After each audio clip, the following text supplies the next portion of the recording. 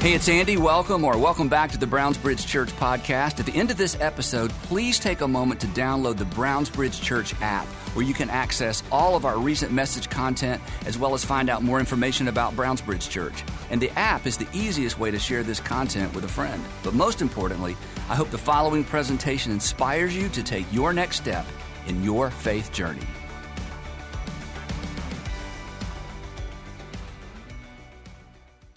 Now, at Christmas, we do our best, all of us who are parents, grandparents, our uncles, aunts, anybody who's got kids, involved in their life. We all do our best during the Christmas season to engage the imagination of our children. Again, whether they're, our nieces or nephews, our grandchildren, our kids, or maybe even the friends of children of friends of ours. This is really all about engaging the imagination of children. And we all remember as children having our imaginations lit up specifically during the season of Christmas. But the interesting thing is for us adults, for us grown-ups, I think it's easy for us to forget. In fact, I think we're quick to forget that everything surrounding the first Christmas, everything surrounding the birth of Jesus was literally unimaginationable, which is not a word, but I think it should be. It's unimaginationable. In other words, it's unimaginable.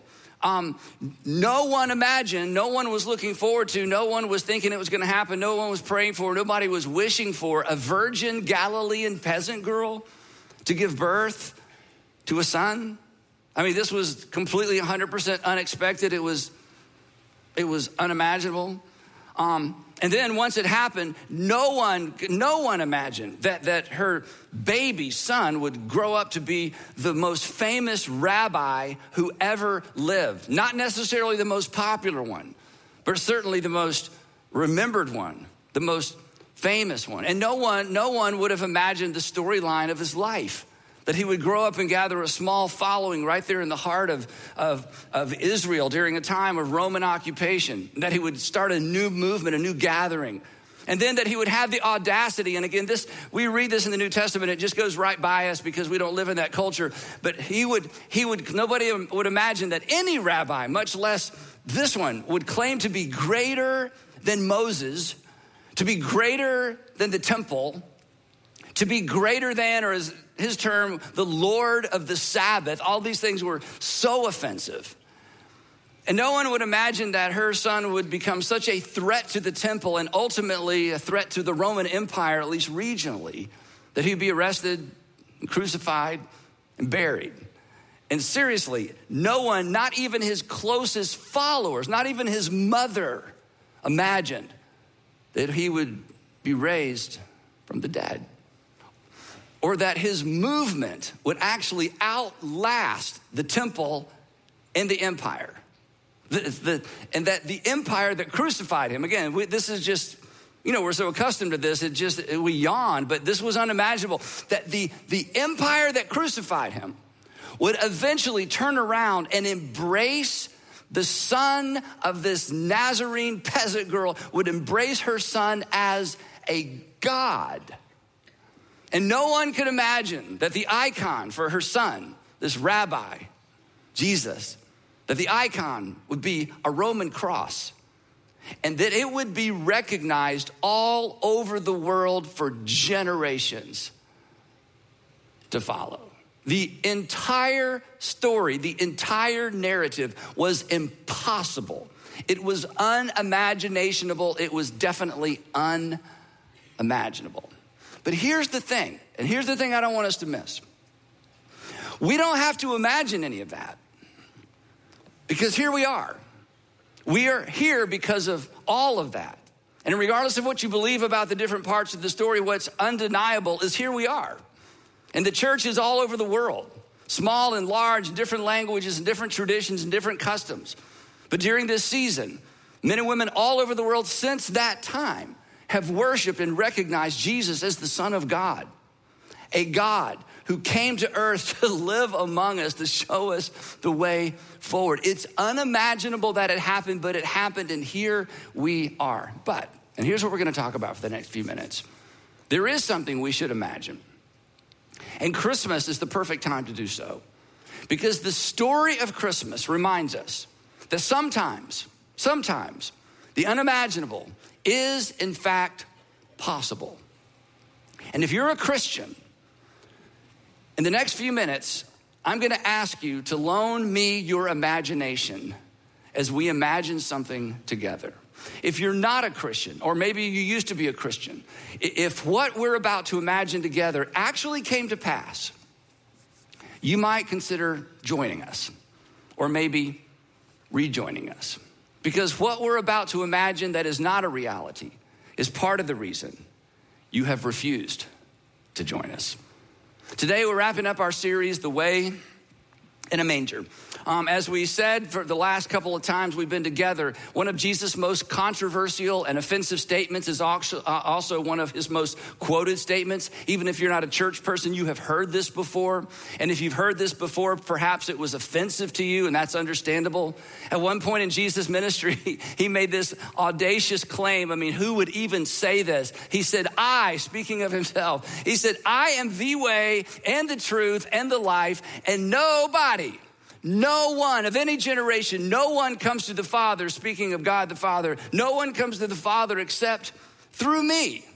Who would say such a thing? Of course, there are many things that Jesus said that when you read them, you're like, who would say such a thing? In fact, it's one of the reasons of his followers eventually abandoned him. It was just too much. It wasn't that what Jesus taught was offensive. It was what he said about himself that was so offensive, and ultimately got him crucified. And this is one of those statements, and it is on the surface offensive. I am the way, the truth, and the life. No one comes to the Father through me. But the problem is, while this statement is usually interpreted as an attempt to exclude people, when you follow Jesus through the Gospels, clearly that was not his intent. He wasn't drawing a smaller circle. He wasn't trying to be so exclusive that it left more and more people out. He was being inclusive. He was expanding the circle. I mean, the most famous verse in the entire Bible, for God so loved the entire world. And that was Jesus' point, that God has always loved the entire world, all the people in the world, not just the sons and daughters of Abraham. But he chose the sons and daughters of Abraham through which to bring himself into the world so the entire world could know how much God loved them.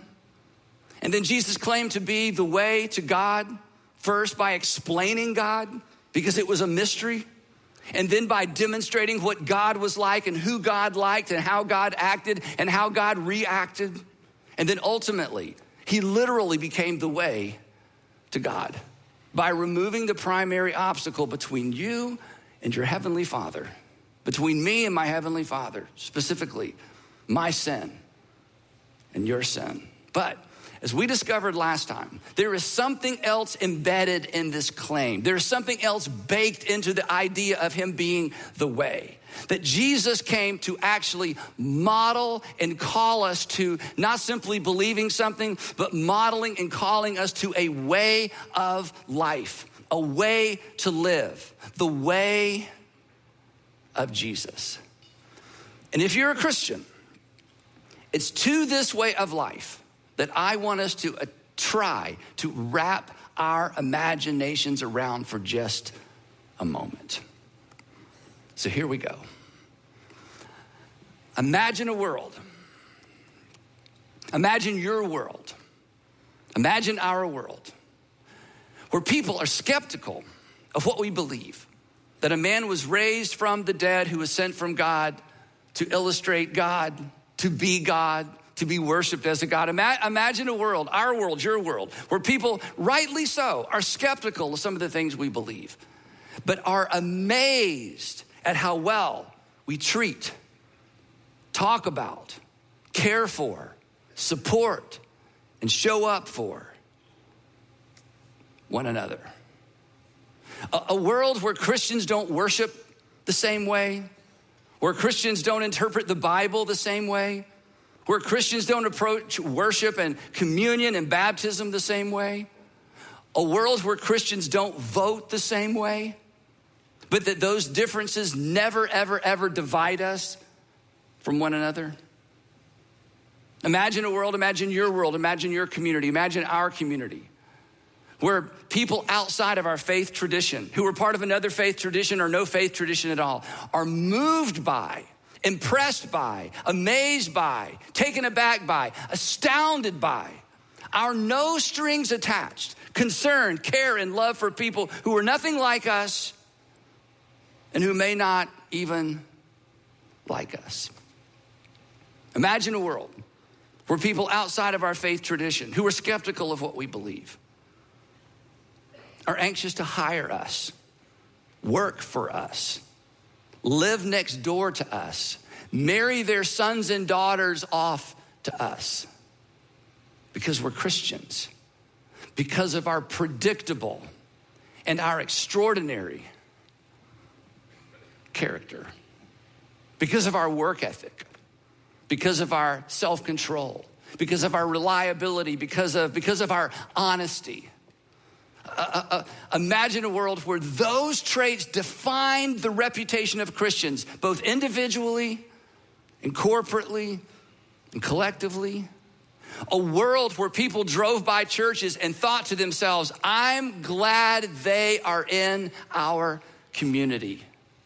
They drive by churches and they think, you know what? Our community is better off because they're here. Our community is safer because they're here. Our children are better off because the Christians are here. That when they hear there's gonna be a new church, that even those outside our faith tradition are relieved there are more Christians moving into their community because of our reputation. Imagine a world where we were known for protecting the rights of others rather than protecting our own rights. Where we were known for protecting and safeguarding the rights of others rather than demanding our own.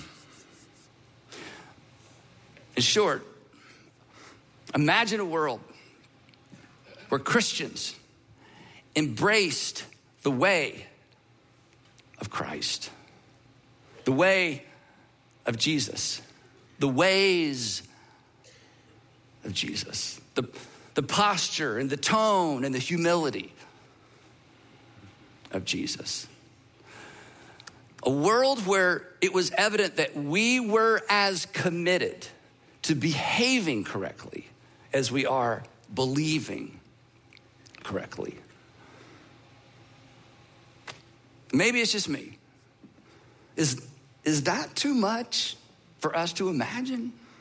Especially at Christmas, when we celebrate God became one of us to show us the way forward, the way to live, the way to be better people, to create a better world, to create a safer world, to create a culture where everyone feels the dignity of being made in the image of God. Should that be hard for us to imagine? With as many Christians as there are in our communities, or as many Christians as there are in our nation. Is it too much to imagine Christians reminding people of Christ? Isn't it strange that I would even have to say that? Now, if you're not a Christian, this is why, right? I mean, if you're not a Christian, this is why you push back. It's not that you don't believe what we believe. It's worse than that. You're not convinced we believe what we say we believe. And you have every right not to. We're so divided. If we can't get along with ourselves, why in the world would you want to be a part of that? You're not convinced we believe it, and honestly, at times, I'm not convinced that we really do either. But what if we did? What if what if we wrapped our behavior and our priorities? It's so simple. It's so out there. We have Matthew, Mark, Luke, and John. We have the apostles who come along after Jesus, Paul in particular, and says, this is what it looks like. This is what it acts like. This is what it reacts like. But what makes it even stranger than that is that this unimaginable world that I've described, it shouldn't be unimaginable because it happened. And as I've reminded you over and over, and as I will continue to remind you, once upon a time, not the beginning of a fairy tale, the beginning of history, once upon a time, the others first culture of the church stood in sharp contrast to the me first, bite and devour culture that the church was birthed in, where might determined what was right, where women were considered property, where children were disposable and had no value and no honor. They didn't even name children sometimes until later to make sure they were the children that they ultimately wanted to have. Where compassion, this is hard for us to imagine because we still have the leftovers, the shadow of Christianity in our culture, where compassion and generosity were actually considered character flaws. And along comes a group of people that says, no, they're not character flaws, they're virtues. And somehow that took hold. Once upon a time, there were communities of Jesus followers who literally, and this is our problem, because we look at it, it's too much, it demands too much. There's some way to kind of navigate away from that or exegete that away. Surely we can't take that literally. Surely Jesus didn't mean that. Surely if we actually did this stuff, the world wouldn't work, our lives wouldn't work. But once upon a time, there were communities of Jesus followers who literally embraced the inconvenient, countercultural, can't possibly work way of Jesus. And this Nazarene cult, that's what it was called, a Nazarene cult, because it was a knockoff religion of Judaism. These were Jewish people who had abandoned, traditional Judaism and had decided to kind of do their own thing. That's how it was perceived, a Nazarene sect or a Nazarene cult. And these members of this Nazarene cult were initially viewed with suspicion. What's the catch? What are they up to? What are they doing behind closed doors? What do they want? And over time, suspicion turned to curiosity. And then eventually, the peacemakers were outnumbered by the peacekeepers who came to worship and follow the Prince of Peace. And this is the other part we can't imagine because we're so segmented in our society, and that's just the way it is. That's not a problem to solve. That's just an is. But in that culture where people lived close together, people from every segment, every echelon of society came and began to gather in these small groups early on the first day of the week, which was a work day, before the sun rose. Slaves and slave owners and freedmen and citizens and men and women and children. These little ecclesias, these gatherings of Jesus followers. And it grew and it grew and it grew and it grew, not primarily because of what Christians believed. They had no literature. There's no Bible. There's fragments and there's a little bit of this, and somebody had a copy of the Gospel of Matthew. There's no literature. There's no Bible study. What brought these people together wasn't what they believed at first. It was the way the Christians behaved. They were the best citizens. When Roman governors were told to round up Christians and test them and execute them if they wouldn't make peace with Caesar and sacrifice to Caesar, some of the governors are like, but wait a minute. Okay, they're not lawbreakers. In fact, they're more faithful to their wives than the other people. They're the best citizens. They pay their taxes. They submit to our authority. There was such a difference because they took the teaching of Jesus literally and they lived it out. And consequently, they stood out. And the church grew and grew and grew. And what started off as suspicious became curious. And then it was like an avalanche. People from every segment of life flocked to the ecclesia of Jesus. Again, not primarily because of what Christians believed, but because of the way they lived their lives. Now, they had a little bit of an advantage. They had mostly disadvantages. In fact, it was 99% disadvantage. They had one small advantage, something that eludes us. And again, this is because we live in a different world. They understood the world of kings and kingdoms. And once they acknowledged that Jesus was a literal, physical king, they submitted to his rule. They submitted to his authority. They understood if you're devoted to a king, you obey the laws of the king. If you recognize someone as your king, you're devoted to the rules of the king. And so they submitted. They also understood that if you disregard the rules of the king, you're a traitor. To disregard the rules of the king is to betray the ruler. And this is why, we've talked about it before, this is why the early followers of Jesus were eventually dubbed or called or branded Christian. It was a slur. It wasn't a word that the Jesus followers adopted for themselves. This is what they were called by the outside world. And it was 100% a political term. It was not a religious term. Christian was actually Latin political terminology. A follower of Caesar was a Caesariani. That was what it meant to be a follower of Caesar. And the Gentiles in Antioch looked at this strange group of people who lived a different kind of life. And clearly when they were tested, it was because they were devoted to a different kind of king, an invisible king who had actually come to earth and left this earth, crucified by Rome, resurrected from the dead. But they believed he reigned in a different realm, and they were to be as devoted to him in their behavior as they would be a Caesar or a governor or any kind of ruler placed over them. So they were dedicated, and they were called Christiani. This was Latin political language. But this was a problem. It was a problem for the Roman Empire. It was a problem for the Roman Empire because Rome didn't care which gods people worship. Every time Rome conquered a region, they didn't make people worship the Roman gods, and they didn't take away the local gods. You can worship any god you want to, anything you want for your local gods. Rome's concern was 100% political.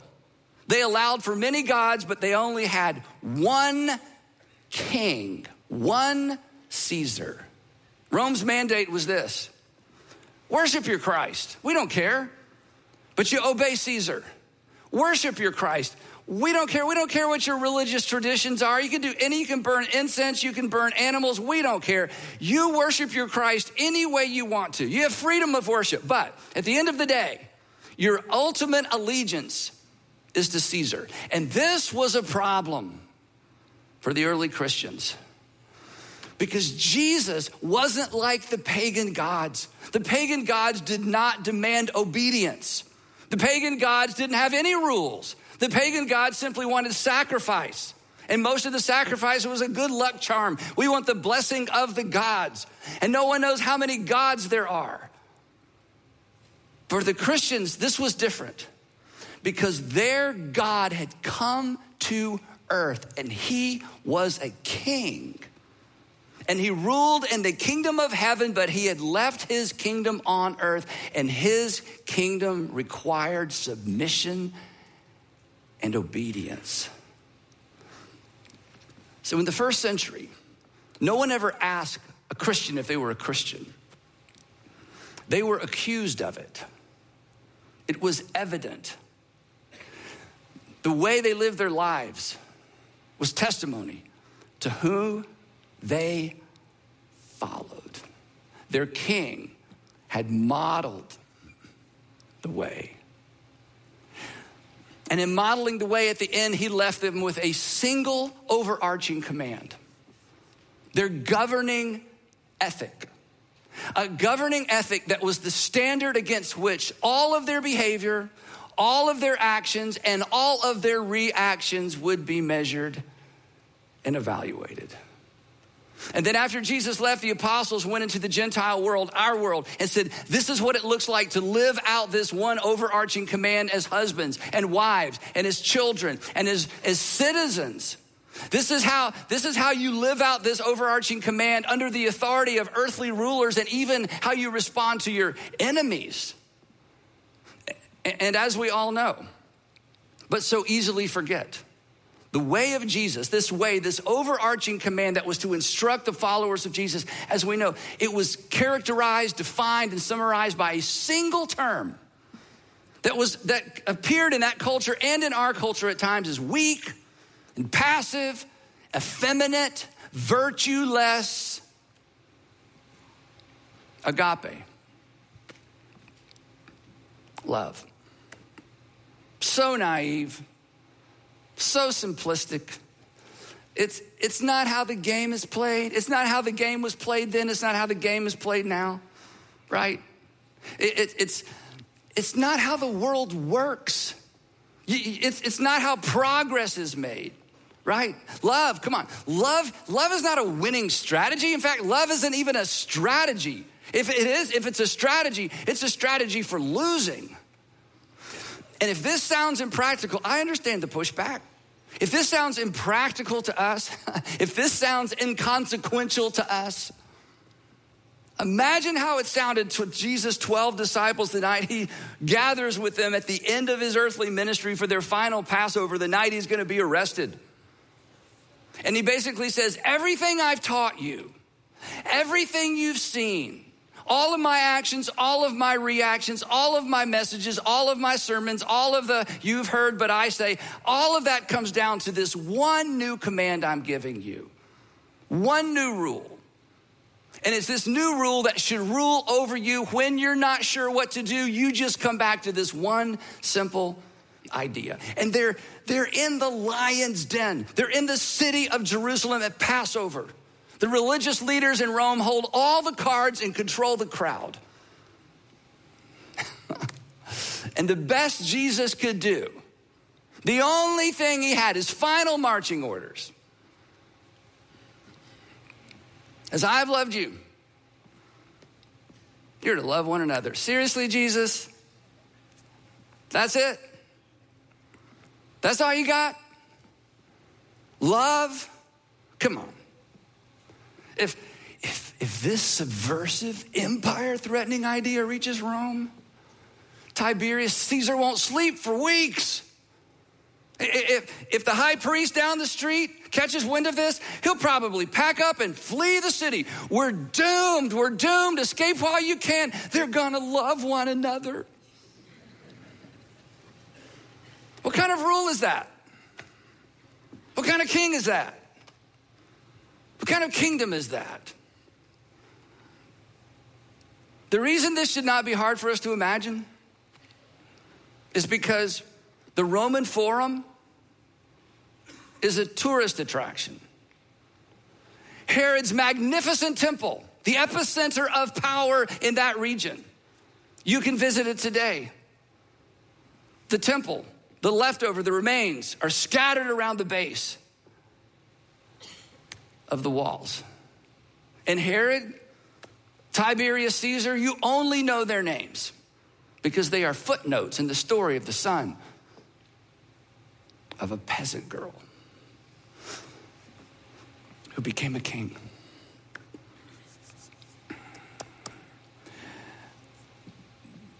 The king to whom the modern church has never fully submitted to. The king to whom perhaps you've never submitted your life because you think he demands too much, because you think he allows too little.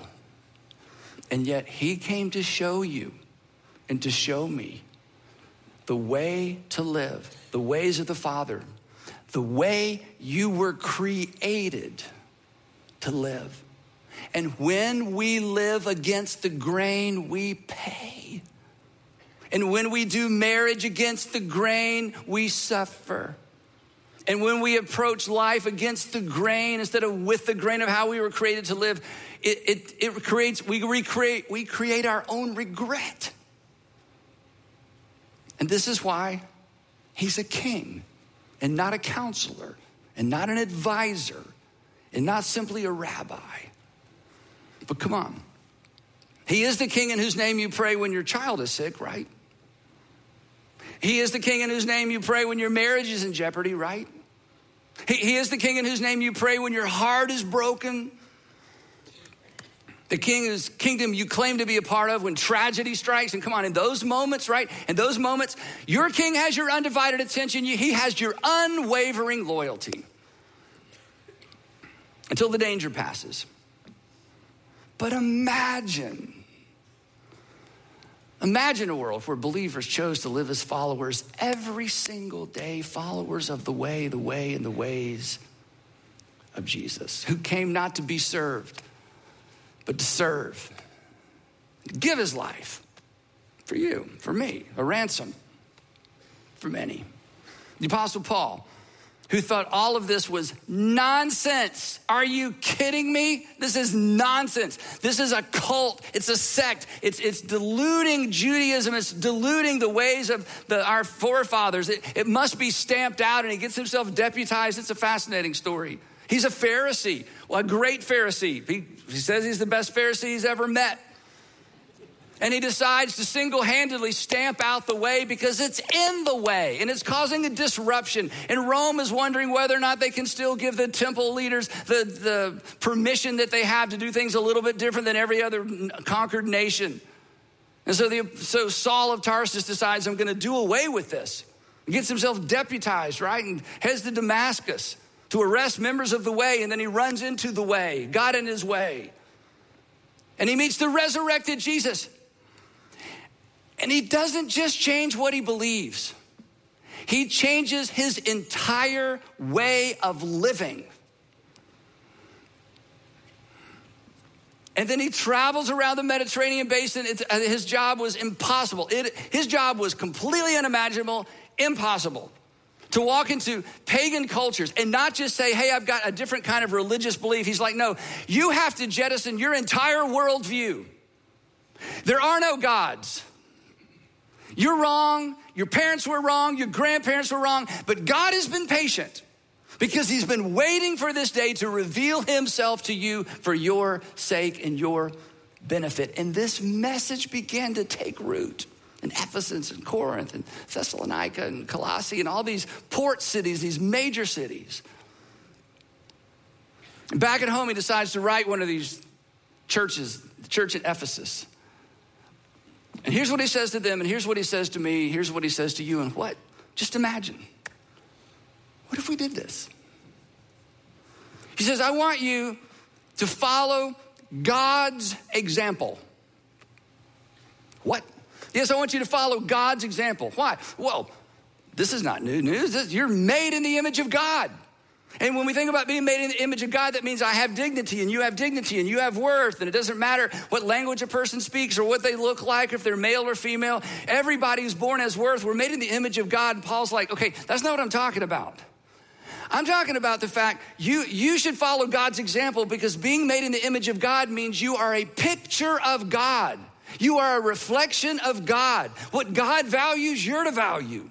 And how God responds, you're to respond. And you know what God is like and what God likes and what God values because he sent his son to live it out in front of you. So follow God's example. As dearly loved children, you're to be like your heavenly Father. But then listen to how he summarizes this.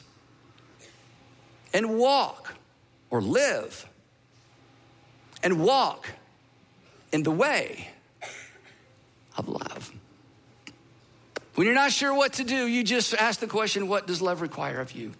When you're not sure what to say or do, it's okay. Back to the starting point, back to the one command, back to the thing that is to characterize me and characterize us. What does love require of me? That idea changed a civilization once.